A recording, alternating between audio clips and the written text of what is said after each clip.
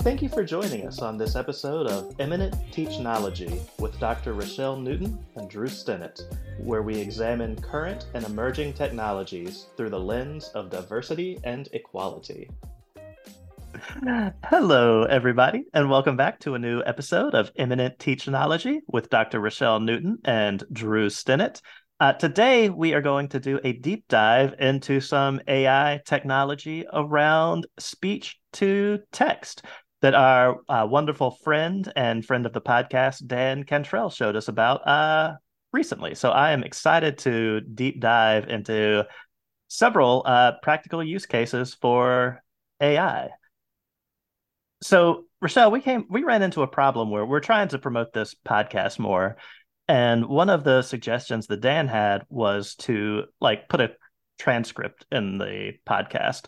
So we record, we're all audio, but the stuff we say isn't really searchable because there's no real audio search engine. So what a lot of podcasts do is they just put a transcription, which is just everything that they said in their podcast, and they attach it to the podcast, which I will say in theory sounds awesome.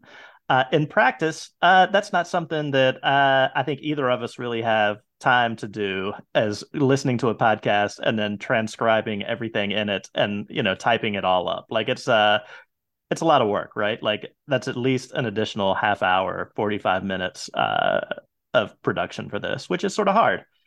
So what Dan showed us and what we're going to talk about today is he has, using some free technologies out on the internet, he was able to put together it's called a Jupyter Notebook, which we'll go into in a minute, but it's more or less a website that you can go to, run some code, and have it generate a transcription of your podcast, or really any audio file you want to do. So today we're going to jump into those pieces and just sort of talk to folks about them, and hopefully our listeners will have a use for it, or at least learn something new, which almost all of these technologies were new to me. So I'm excited to dive in. New to me too, Drew. I will tell you, I said this earlier. My wonderful Dan is brilliant. Oh, That's all that you said. He's just brilliant. yeah, absolutely. So first technology we hit that was completely new to us is a service called Kaggle, Kaggle. And it is a really interesting service for data analysts. It's a free service.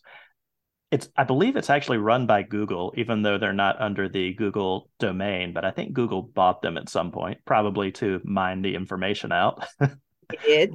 But it's a web service you can go to. Anybody can sign up for no cost. And one of the cool things I thought they had in there, which is not really related to our transcription practice, but they have a ton of data sets that other folks have already generated that you can then use for your own analysis. So I think there were some podcast transcripts in there already, lots of just data-y things like census data and other data that is publicly available. And anybody can put their own data set out there and make it available for other folks to use to look at stuff, which I thought was very cool and not something that I had ever experienced before. Yeah, and I mean, there's a lot of references to Kaggle and GitHub, and how that is, and how you can run programs or run code through it. But I will say, both of them are dense to me. Not my area of expertise, but I have learned, at least using Kaggle. One of the interesting things I learned about Kaggle, it's so you go to a website, you go to www.kaggle.com, you go to the website and you get in, and let's just say you want to run a program or you want to do something. There is a setting in Kaggle that turns the internet on.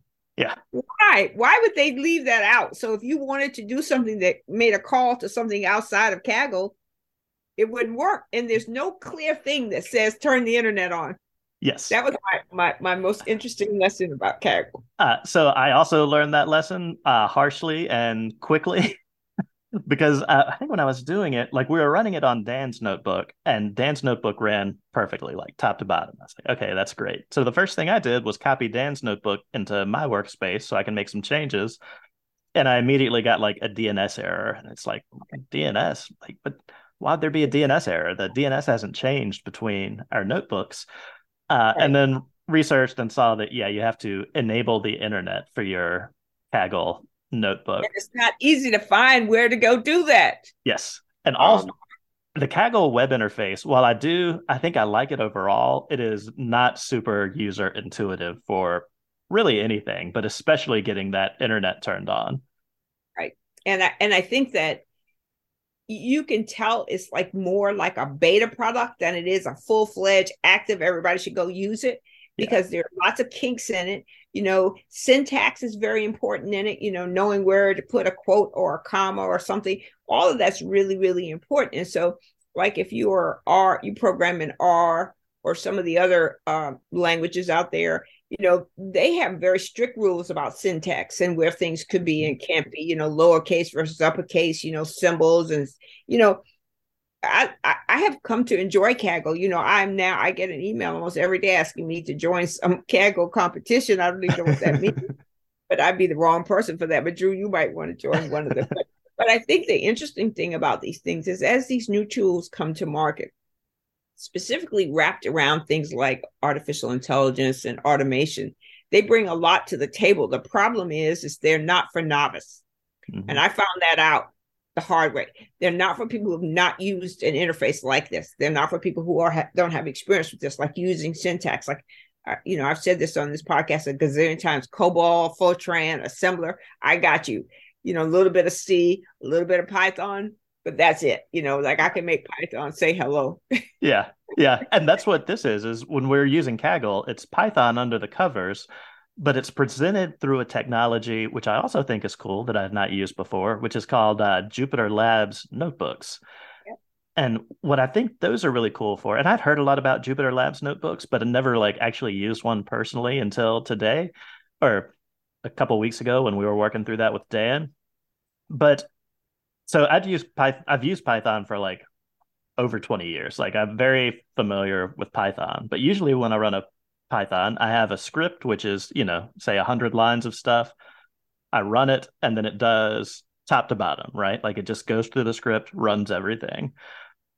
What Jupyter adds is the ability to like, instead of having a single script with all of your logic in there that you have to run, all at once, you can create little stanzas of Python code and run them in really whatever order you want to. Like for the most part, you're going to run from top to bottom, but there may be instances where you change a piece of a function and want to reload that, and then you want to jump down to the very last step and run that with the new function. And Jupyter Labs is a really nice way, or Jupyter Notebooks is a really nice way of letting you do that. You can have these totally independent code snippets and then sort of glue them all together into uh, one solid. It's not exactly a script, but it behaves very similar to a Python script. So, and And how, again, all credit to Dan on this. Oh, I'm sorry, go ahead. no, go ahead, finish your I statement. was just going to say all credit to Dan on this for figuring all of these pieces out, but we were able to glue several pieces together using Python to end up generating this transcript of the podcast. Yeah. And I think that the other piece, I don't know whether you experienced that part, but the Whisper AI, Hmm. I think that was another interesting tool because it does something on its own to generate some of the actions in Kaggle, and I read something a while back about Whisper AI, but I didn't really pay any attention to it. But really, it's an interesting interface as well. I mean, I think that it brings a lot to that link up. Like, so we talk about this a little bit, but data calls, right? So you write a script that's going to call something else. You write a script that's going to do something else. And it's really interesting to see that interface between Kaggle and Whisper AI. Yes, yes, absolutely. And the Whisper AI, that's the piece of technology I wanted to talk about next, is that it was developed by OpenAI, and they're the folks that created Chat GPT. So when Dan was telling us about it, I was like, well, we probably have to have like an API key to talk back to OpenAI, which they do give out free API keys, but I don't think those provide enough usage to like do a full podcast transcription. So I was a little skeptical until he pointed out that what they're really doing is they're just providing a library to do the transcription. So we aren't having to send our podcast to the OpenAI API endpoints. We can keep it all within this like one Kaggle interface. And we do end up downloading some language models to like, I guess, assist in the transcription, but we're actually doing the compute inside of Kaggle, uh, which I thought was very cool. And they had like there are a number of different models. I think we use the default one, which is about medium in size and probably has about medium accuracy. But there are options to use larger models with that would probably be slower, but may have better accuracy, which I also thought was interesting. But it's Yeah. just a Python module anybody can install and run, and it will do a transcription of your audio file, whether it's on your computer, in the cloud, wherever. And I thought that was very cool and something that I was not expecting to be freely available. Yeah, I think the important part of that, to go back and say it again, is the syntax. So like when I did the one to do the transcription for I forgot which one I did, but like um exactly, so I copied the URL from our podcast Mhm. into the program, and like I thought I was going to be smart and just take Dan's out and put mine in. Probably about for 5 or 6 runs, I had syntax errors, right? Because I Mhm. used the entire length of the podcast, not a tiny URL, but the whole thing. Oh yeah. And the question mark or the comma, whatever it is on the end of the podcast URL, the space and the comma, all that has to be exactly correct. I mean, so what I want to say about this, and I defer to you and Dan in terms of your expertise. Both of you are good at writing code and stuff. This is not for people who have no experience with programming or coding because one, there's between all the interfaces out there, much of the syntax is the same, right? So, Mhm. quotes and commas and underscores are the same, but they all have a small little bit of differences between them. It's not exactly, so you can't use what you use in R and could put that in Kaggle or Whisper. You've got to use their syntax. Mhm. So, as I often say about these things, for everyday people, I would say go find yourself an introduction to data analysis, just a real basic thing to learn how these things work. So, what is a function? What is a call? What is how do you write this? Do you know what a vector? What's the difference between a vector and a variable? Mhm. All of these things that and I barely know it because I'm digging for my past. I don't have any recent experience with this, and even with my limited past knowledge bringing into the forefront, you need to have a basic understanding of what you're doing before you jump into this. So, you could certainly experiment. There's the programs allow you to experiment. You make errors. Sometimes you have to decode what those errors are because they aren't just straight right. You should have had a comma here. It may say syntax error, something, something, something.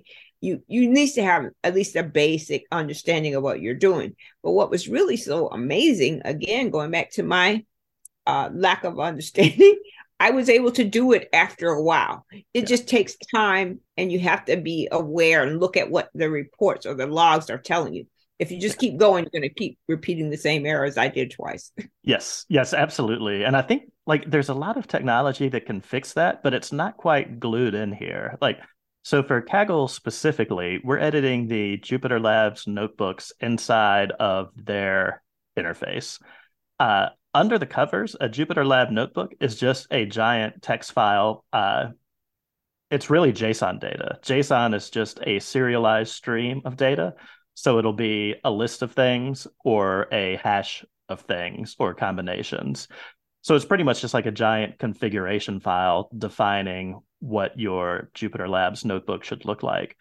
And if we were to open that on so when I started playing with it, I was just trying to create new Jupyter Lab notebooks using a tool called VS Code, which is a free tool from, I believe it's Microsoft. I hate to say they made a good tool, but maybe they bought it from somebody. But it's a very good IDE or code editing tool, and it's free.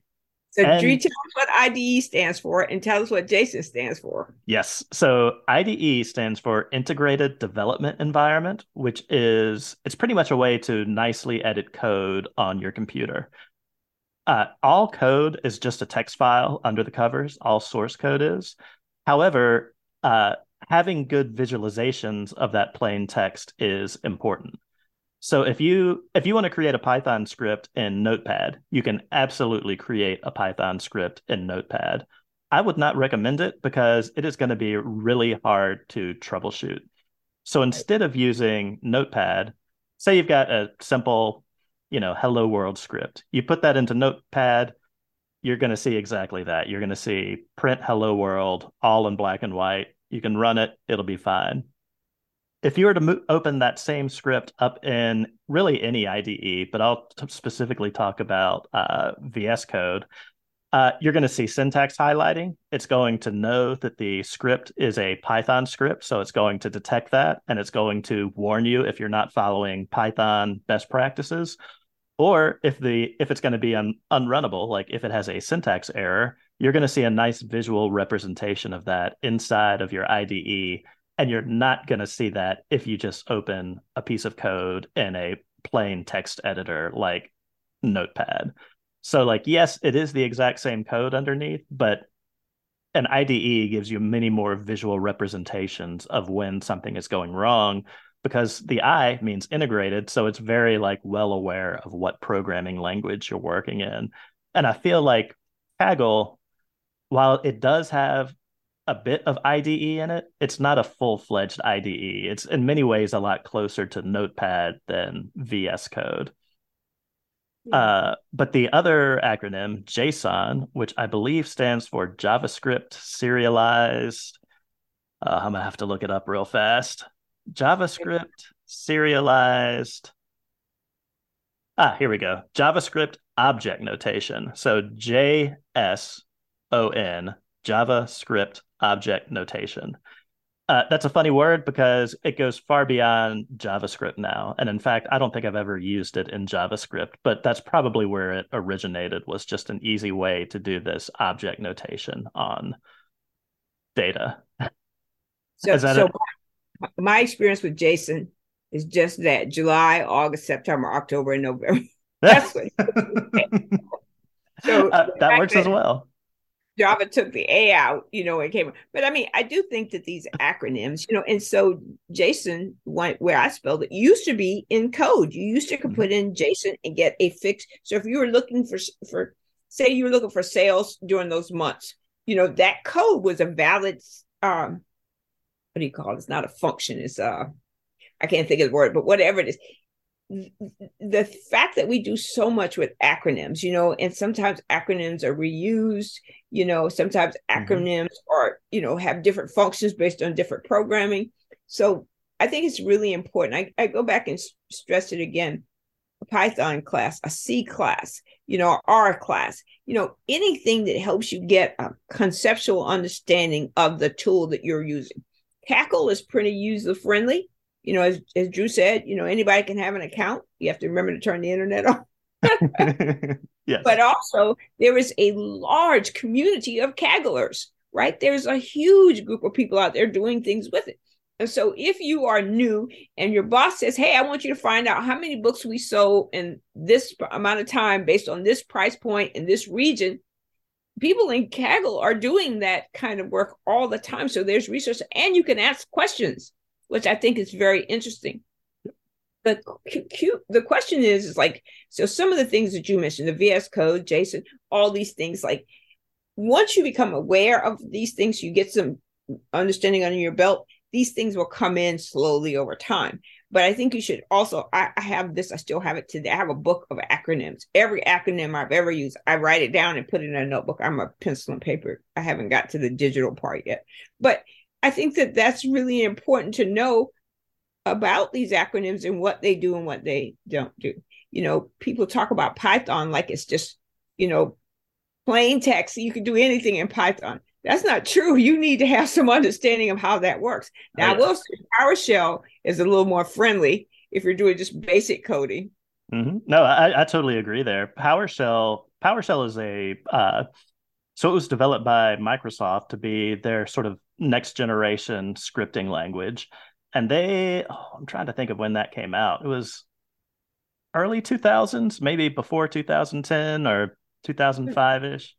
It's been a minute. It's been out, Yeah. but Yeah, but it hasn't been out as long as Python or a lot of those other scripting languages. And the benefit of that is that Microsoft was able to take a lot of the lessons learned from older languages like Python, Ruby, Bash, and build on them and sort of take out the bad stuff. So they were able to make a really nice scripting language using concepts that the community had used in all of these other languages. They were able to just sort of make a really nice portable way to do that themselves, and it really took off. I think PowerShell is still a huge piece for like most Windows systems, and a lot of people that work exclusively in Microsoft still use PowerShell for a lot of stuff because it works great. You can even run PowerShell on Linux nowadays, and I think Mac OS will run it as well. And I have used it on both. It works pretty well. I didn't really have a ton of complaints about it. Like it's nice. it's entry level though. It's at the beginning of the scripting things. It's at the very bottom because it's not complex. You can do a lot of stuff in it, but like if you want to go collect some data or pull something, you can do that in PowerShell. But there are the things that Python provides. I would say C plus plus plus plus, however many C's is pluses it's got behind the C now. But I think Yeah. those things work really well compared to PowerShell. But if you're at the beginning of your career, spend some time with PowerShell because it will give you at least a conceptual knowledge of how to move to the next interface. Yes, yes, absolutely. So also while working with so using just Whisper and Kaggle, we were able to make a really nice transcript. Well, it was a transcript of just the words, right? So it says every word that we said with surprisingly good accuracy. It was not 100% accurate, but it was much more accurate than I was expecting. Uh, and it works great. It does it pretty fast. I don't know, what did it take, like 2 or 3 minutes maybe to generate that? I mean, the one that I did, it took about, like, I went downstairs. Dan sent me a text, has it finished yet? I came back upstairs, still running. So, Okay. but it wasn't very long at all. I mean, and it's a block of text, and I would say if you're using it for transcription purposes, go through it and make sure you take out all the words that you stumbled on, like I do, or words you misspoke or whatever. And and while that may not come across as identical to the podcast, it's really, really a good source to find out what was said, because for people like me that are hard of hearing and slow of listening, this is a great tool. Yes. Yes. So one thing, and I hadn't mentioned this yet to you, Rochelle, because it's not totally done yet, but I've been trying to make it. There are also some libraries that will split the speakers apart.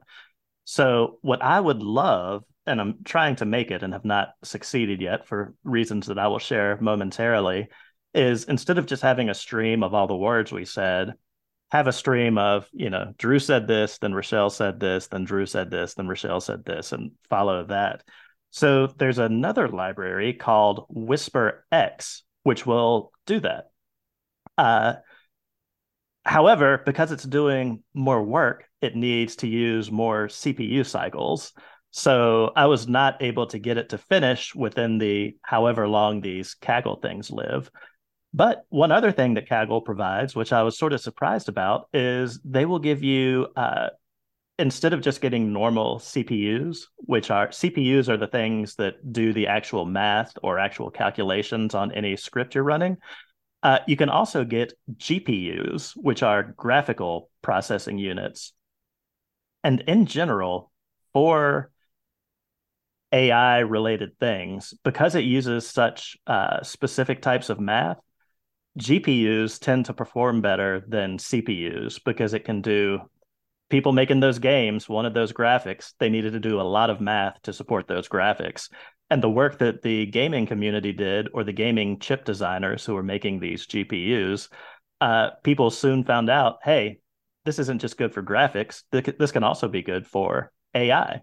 So using the GPUs that they provide, I was able to get it a little bit faster, but I'm still running out of memory while trying to do like a full-length podcast. So it's not quite there, but I think with some tweaks, we'll have a really easy way of having, instead of just a stream of words, have the actual dialogue print out. And I had to use some like smaller samples to test with, but it does a pretty good job of guessing like who's actually talking through the thing. And I was pleasantly surprised about that. And it also uses all local processing. It's not having to send to a third-party API service like most of the AI things do. So I was happy to see that. Yeah. And and I think that, and again, I'm going back to just thinking about people coming into this from the beginning. You know, there's a lot here to unpack. It's not, Drew is sailing through it. He makes it seem like you just press a button and all of a sudden you have trend. It's not that at all. It is work. So what he just said, getting these GPUs to do what we're trying to do in Whisper, it's interesting to see how that happens. One of the things that Dan mentioned was chapter markers, right?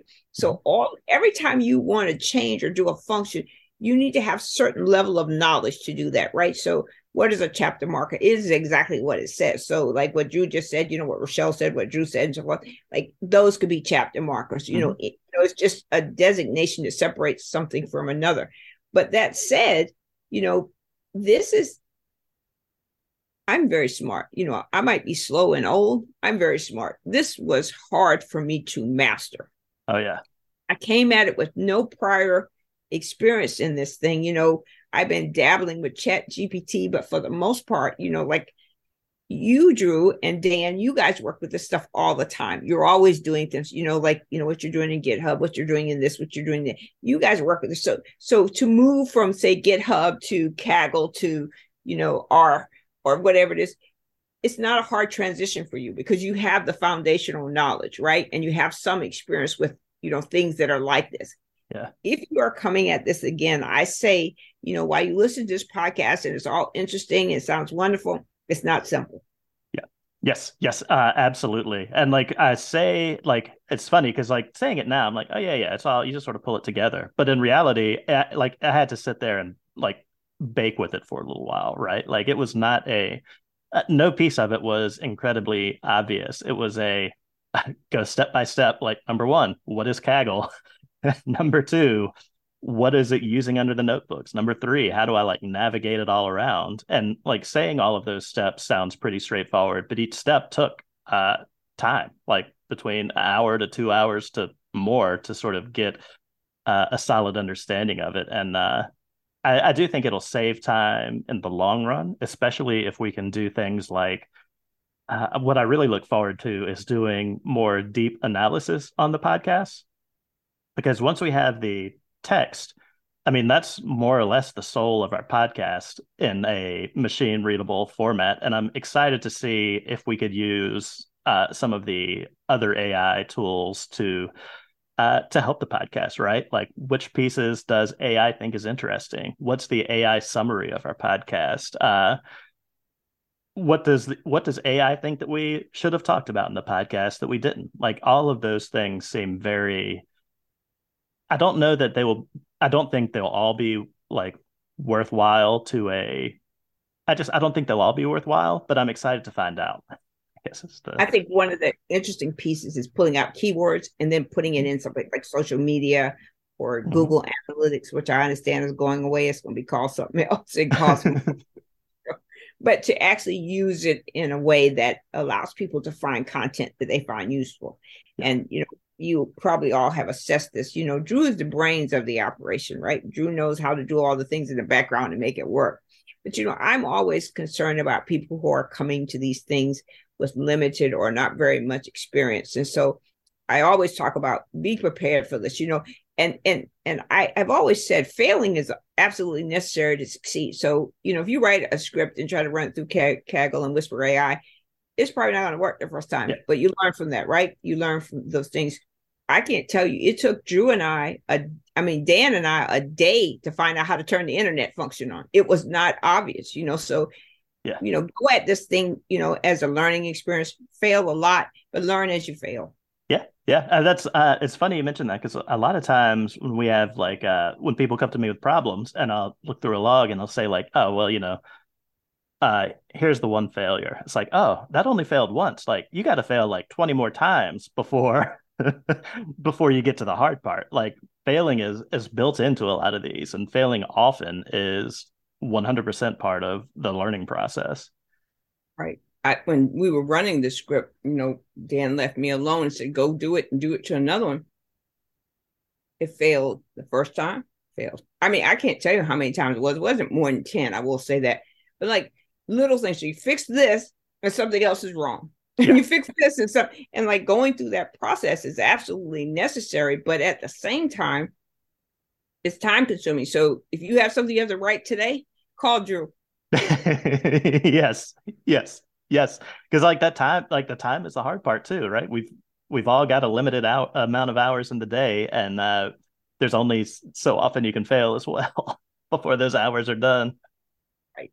I would just say, as we come to the conclusion of this podcast, Kaggle and Whisper AI are great tools. Find out more about them. Learn about these tools and how, like if you're at home and you want to be the next Microsoft or be the next whomever, like Zoom. Think about the people who created Zoom, right? So this started out as an experiment and look at what it's manifested itself to be. So if you're at home and you want to create the next thing, experiment. And so many of these things are free. That's amazing. So anything that falls in the open source category, mostly are free. Some of them have small ones have proprietary things, but for the most part, they're free. Experiment and learn. And again, I say call Drew. Yes, yes, absolutely. I'd love to collaborate on some Kaggle stuff now that I know what it is. So thank you, everybody, for listening. I think this was a fun one, if not super technical. I hope it was not too confusing for folks. But if you have questions, feel free to send us an email, imminentteachnology@gmail.com, and we would love to hear from you. And we will talk to you all next week.